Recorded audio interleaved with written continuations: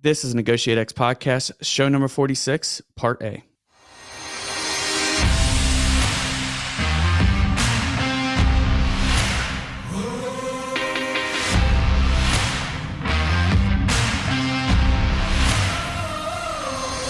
You're listening to Negotiate X Radio, helping you elevate your influence through purposeful negotiations. If you're here looking to learn about how to become a better negotiator in both business and life, then you're in the right place. Stay tuned and be sure to join the others who have benefited from NegotiateX.com, your home for negotiations training and consulting online.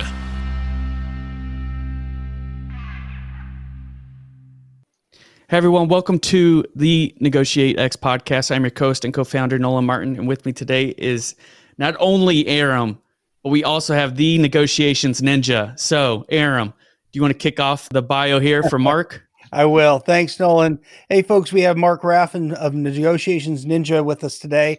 Mark is an entrepreneur, procurement veteran, podcast host, speaker, and recognized negotiation expert. Mark has a passion for influence, persuasion, and marketing, and is considered a thought leader in these areas. He has led C-suite negotiations and coached executives and teams in some of the largest companies in the world, such as Zendesk, Nike, Citibank, Salesforce, and LinkedIn. Mark has been featured in Entrepreneur, Forbes, Thrive Global, Supply and Demand Chain Executive Magazine, and that magazine recognized him as a 2019 Pro to Know, and has appeared on dozens of podcasts.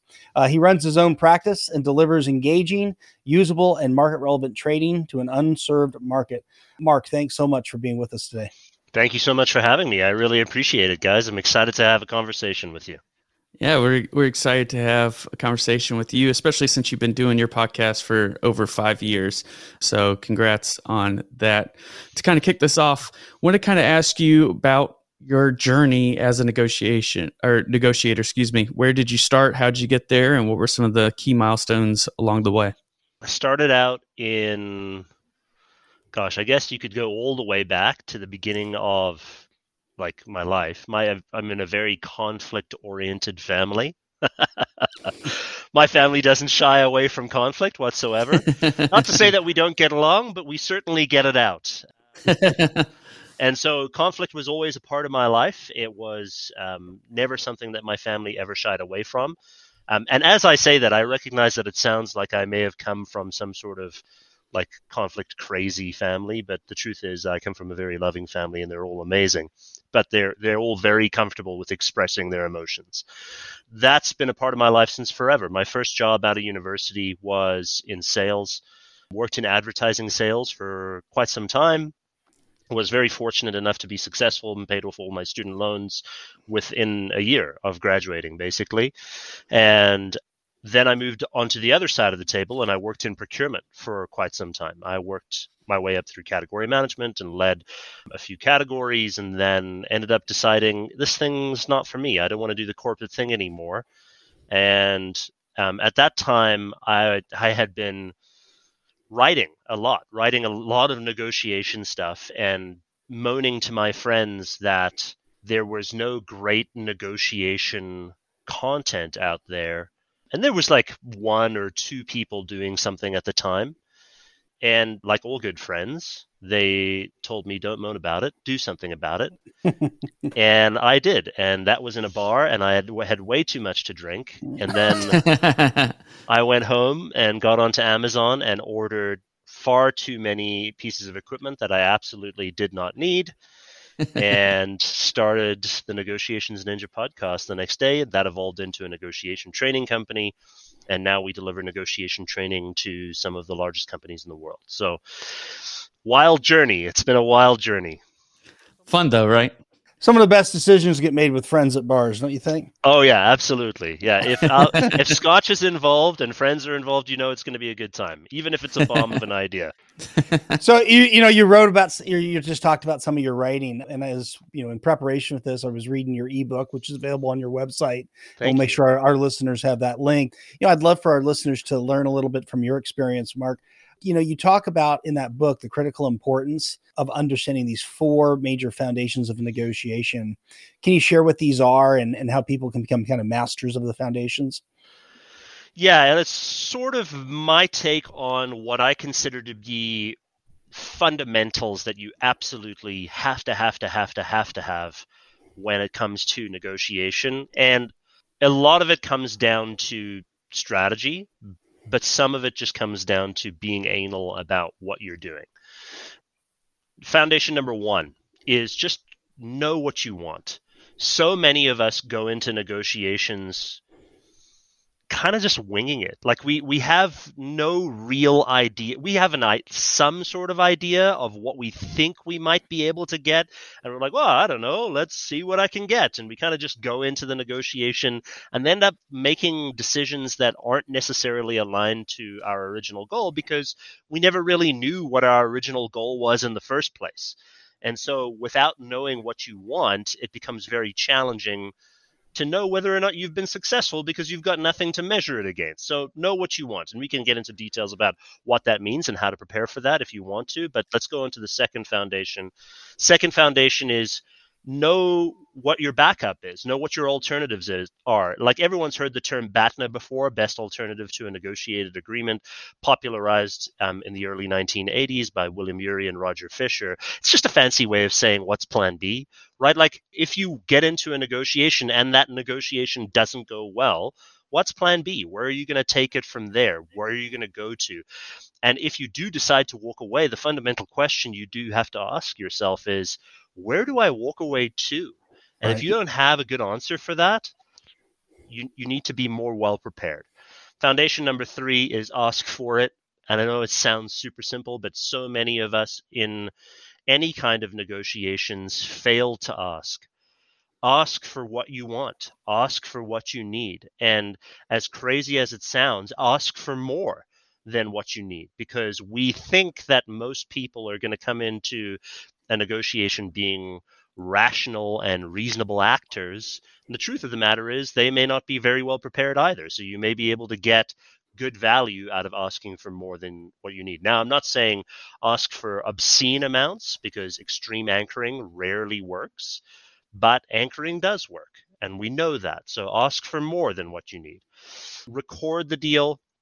That's really important. Any lawyer worth their salt will tell you that unless you're actually recording the deal throughout and taking good notes, redlining properly, taking good minutes, and ensuring that you're capturing what people are agreeing to and what people are not agreeing to, if you're not doing that, it's going to be very, very difficult to be able to translate all of your discussions into an agreement. And even if you do miss something that was meant to go into the agreement, at least then you have some sort of foundation to go back to say, okay, hey, we missed this collectively. We both agreed that this was a thing that we should have included. Can we make an amendment to the agreement? So that's really, really important. Those are the 4 foundations. Know what you want, know what your backup is, ask for the deal, and record the deal. No, those are great. And I hope we can dig into each one and any illustrations you're able to share. I know a lot of the work that you probably do with clients is confidential, but even from your own experience, if we can dig in, I think we've got some follow-up questions here, kind of digging into each one of those a little bit more. Okay. Yeah. Let's dig into them. Yeah. And it's great that you said the know what you want kind of aspect, because you had said that people just seem to wander into negotiations. And that's kind of where our tagline actually derived from. It's, elevate your influence through purposeful negotiations, because, too often do people just find themselves haphazardly walking into a negotiation, zero preparation. So absolutely agree with the first part there. I'd add too, Nolan and Mark, get your take on this. Sometimes people don't even realize they're in a negotiation, and that's problematic in terms of knowing what your goal is.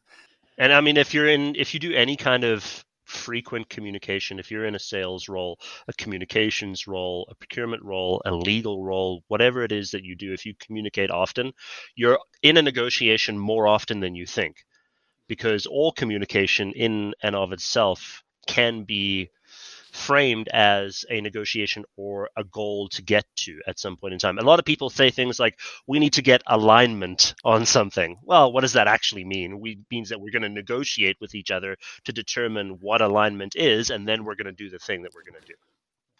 Yeah. And it's great that you had said kind of the know what you want, because a lot of time it's also equally important to know what they want, or at least have an idea of what they want if you're trying to do adequate preparation before a negotiation. So I kind of want to get kind of your input on how important that is and kind of where you see that, how that plays out during a negotiation. Yeah, so two things. I'm going to break this into like two parts. I think that was two questions. So the first question is, how do you know what you want and how do you determine that? And then the second part is, how do you determine what the counterparty wants in the conversation? So the first part of knowing what you want is as simple as just sitting down and thinking, what are my goals? What are my objectives? And I think there's a big difference between, and let maybe add a layer of detail to this. There's a difference between needs and wants. A need is a must-have item, like I have to achieve this thing. A want is a nice-to-have item. It would be like great to get it. But those things are also not binary, meaning it's not like we either get it or we don't get it. There's probably a range of acceptable outcomes that we have for each of those things. So just be detailed and disciplined about sitting down and developing that list. And what I mean by this is, like, a lot of salespeople I work with will say things, well, my need is to get a good deal. That's not a thing, right? Like, right. I mean, the deal is the outcome. Obviously, we want to get a great deal. But what we're talking about here is, what are the components that go into making a good deal? What are the terms? What are the pricing? What's the scope? What's the delivery? All that kind of fun stuff of like, okay, now we can start breaking it down and actually have things to negotiate. We have to know what it is that makes up that good deal. Some people say things like, well, I want to build a better relationship. What this forces you to do is define what a better relationship actually means. And what are you going to do to improve on that relationship? So it can be used in interpersonal, it can be used in business, however you want to do it. Then thinking about the counterparty, that's the other side of the table. We're thinking about what they need or want. It's really, really important, in my opinion, to try and forecast what they may need or want. Talking purely from a business perspective here, because other disciplines may say, hey, we don't know yet.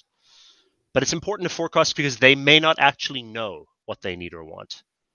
They may be going into the negotiation in much the same way as you would have gone if you had not prepared, by just kind of winging it and seeing what they could get out of it. Now, that doesn't negate the need to vet whether or not your forecasts into what they need or want are correct, and that comes through the conversations that you have with them. But try and forecast ahead of time what you think they may need or want, and then ask them in plain English, what do you need? What do you want? What does success look like for you? What are you trying to drive out of this? What does a better relationship look like? And ask and be bold about those questions. Don't fart around. Just ask. And it's as simple as that. Like, it doesn't need to be more complicated than that. What's the benefit of doing that well? What's the why to, I get the why to understanding mine, and we talk about this all the time. What's the why to understanding their priorities and helping them even pull them out when they don't know them? What's the benefit? Because if they can't get a deal that makes sense for them, they're not going to do the deal. Like, there's no point. Like, in much the same way, if you can't get a deal that works for you, you're not going to do the deal. So we need to know what they want to drive for so that we can create a mutually beneficial outcome for the negotiation. Now, this is where I'm going to say something very controversial to a lot of negotiation people. And we're ready. I'm going to for sure get hate on this. Notice that I said mutually beneficial. I did not say win-win. Yes. That is because I think win-win is the biggest lie that's ever been told in the negotiation world. Why is that? Win-win presupposes that, first of all, what is win-win? Just break down the language. It's a draw. There are no draws in negotiation. It doesn't happen. It's not a thing. Also, win-win presupposes that you can know the complete value of that deal over the course of the relationship of that deal, which in the business world is almost impossible. Like, it's almost impossible to know. It also presupposes that if you have less leverage and less ability than I do, then I need to advocate for your needs and wants so that you get a win and get 50% of that deal. And that's also not going to happen. Like, I've never seen that happen in the business world, and I don't think it should happen. It also presupposes that the feeling of whole reciprocity, like, even trading and all the rest of it, and kumbaya and let's hold hands, is a thing. It's not a thing. You will get absolutely raked over the coals in a negotiation if you decide to go that approach, because I promise you, an astute negotiator is going to take advantage of you. Mutually beneficial, which is what I think a lot of people think that win-win means, is about you get a deal that works for you, I get a deal that works for me. You are responsible for getting that deal for you. I'm not responsible for you getting that deal. I am responsible for me getting the deal that I want. We're going to have a conversation about it. We're going to talk about each of our needs and wants, but I'm not going to advocate for your needs. I'm advocating for my needs.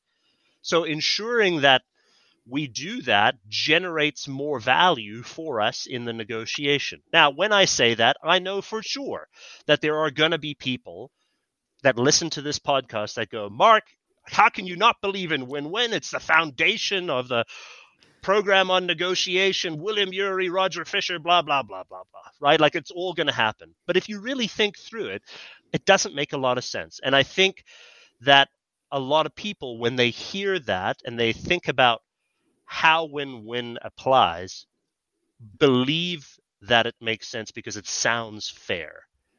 Yeah. Well, and I think win-win. So my problem with the win-win expression is it often leads people down a path which is lose-lose. We both give up to give something, exactly. which doesn't make sense. Yeah. Or the idea that from a fairness perspective, that fairness always means 50-50. And the moment you start saying, well, whose idea was it? Who contributed the intellectual property? Who put, who's assuming the more risk? Any sort of variable you start putting in there, 50-50, we would never say is what would be the right distribution. So we're not going to 50-50 doesn't mean fair. So I think I think mutually beneficial is a nice way to frame that.